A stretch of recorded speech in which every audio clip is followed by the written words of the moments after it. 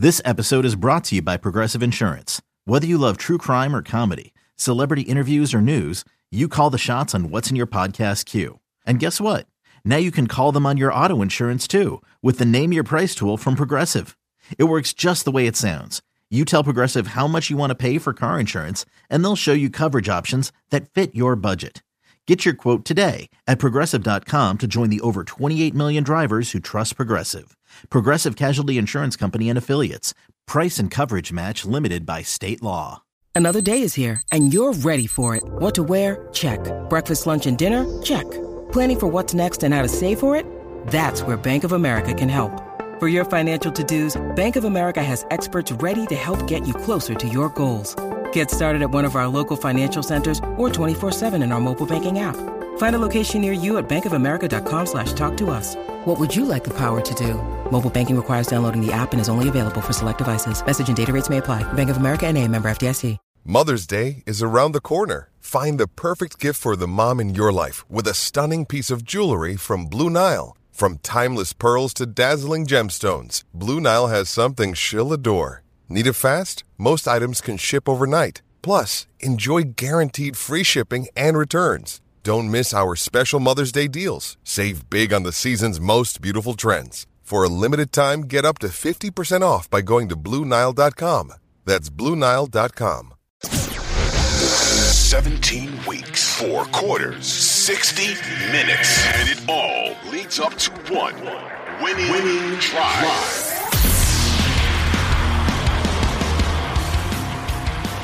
I pity people that waste their time trying to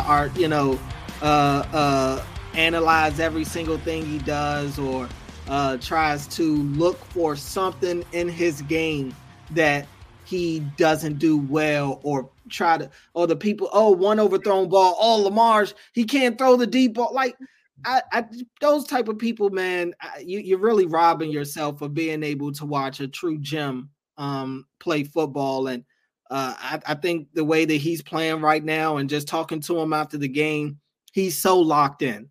Locked in. I mean, he really doesn't care a lot about, I'm not going to say he doesn't care at all, but he doesn't care a lot about the MVP. He doesn't care a lot about them winning the division and clinching first place. I mean, I don't know if you saw the interview post game on the field when they're showing him the cover of the Baltimore Sun and with them clinching first place. And I mean, he doesn't even change his emotion. He really is just like, I mean, that's cool. That's another notch on the belt, but we have one goal.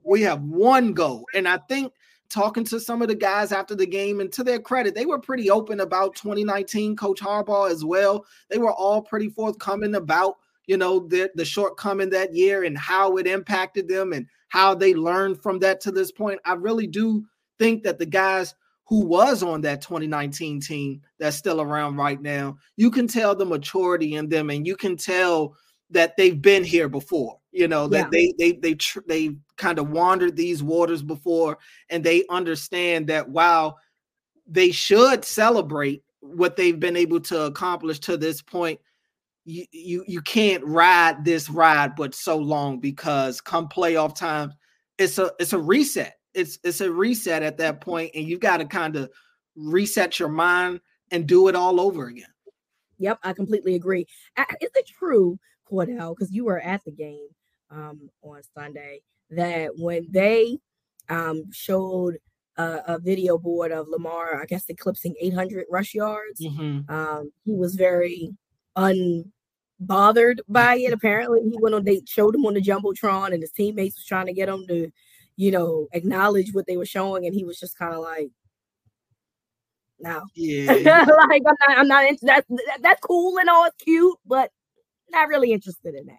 Honestly, I didn't. I missed the part where they put him on the Jumbotron, but I won't. I could believe that. I mean, that's how he's been. That's how he's been about everything. I mean, I pity any reporter that tries to ask him about, any personal accolade or anything like that, because he's going to give you nothing. He has nothing to give you. It's all about the Super Bowl. It's all about going out there and dominating each of their opponents each week. And I just think you watch Lamar, he is in a groove. They've all talked about not trying to peak too soon. And you can make the argument Lamar has saved his best football for December. I mean, ever since we've gotten in December and now we're in January, he has turned it to a new level, mainly because he's become more of a, he's used his legs more and opened up that aspect of his game. And, he was already really good as a passer this year, but once he started to show like, look, I'm not afraid to run the ball when I have to, that has kind of just opened up a whole new layer of this offense in the month of December. Completely agree with you. You and I have talked about this numerous times on this podcast that, once this stretch was coming, he was going to have to start taking over games. And by that, we meant like, you're going to have to use your legs in addition to your arm. And, we look at the Cleveland game and, there was times where you probably felt like Lamar just was hesitant about doing that. But now, when you come out the bye and you realize, hey, in order to solidify this number 1 seed, we got to hopefully be 4-1. At worst, they probably needed to be 4-1 at worst. And right now they're 4-0. And they probably, and look, we don't know if they're going to be 4-1 because we don't know how this game is going to work on Saturday. We don't know who's going to start on Saturday, but the work has been done. You know what I'm saying?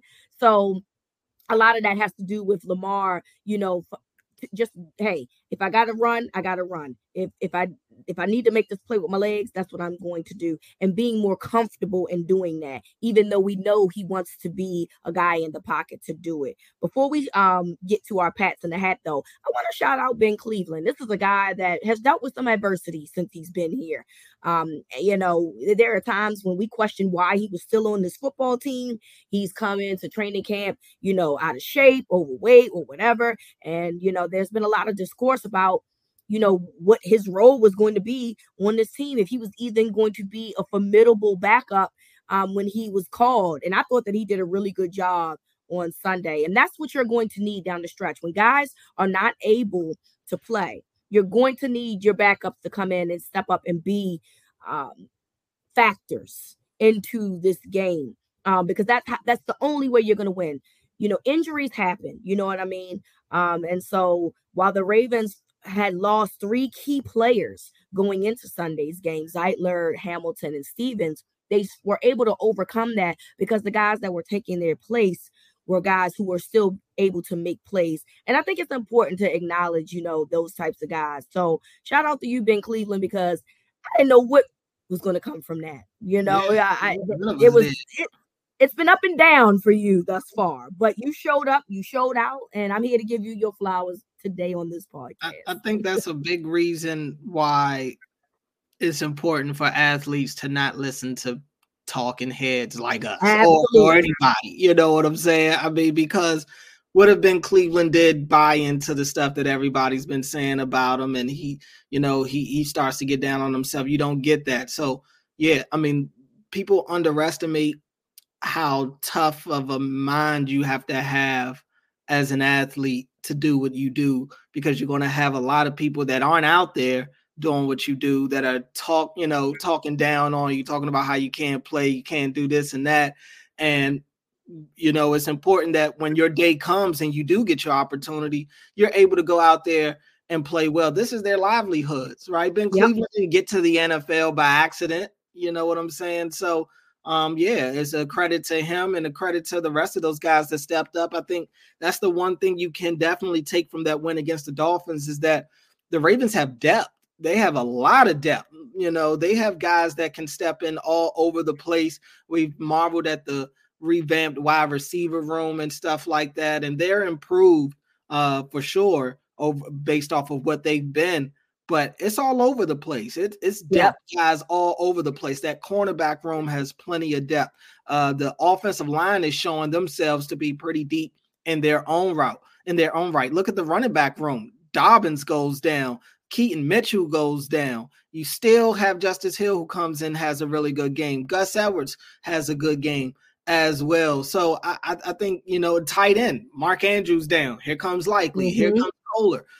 So I think all across the board, they have a championship roster.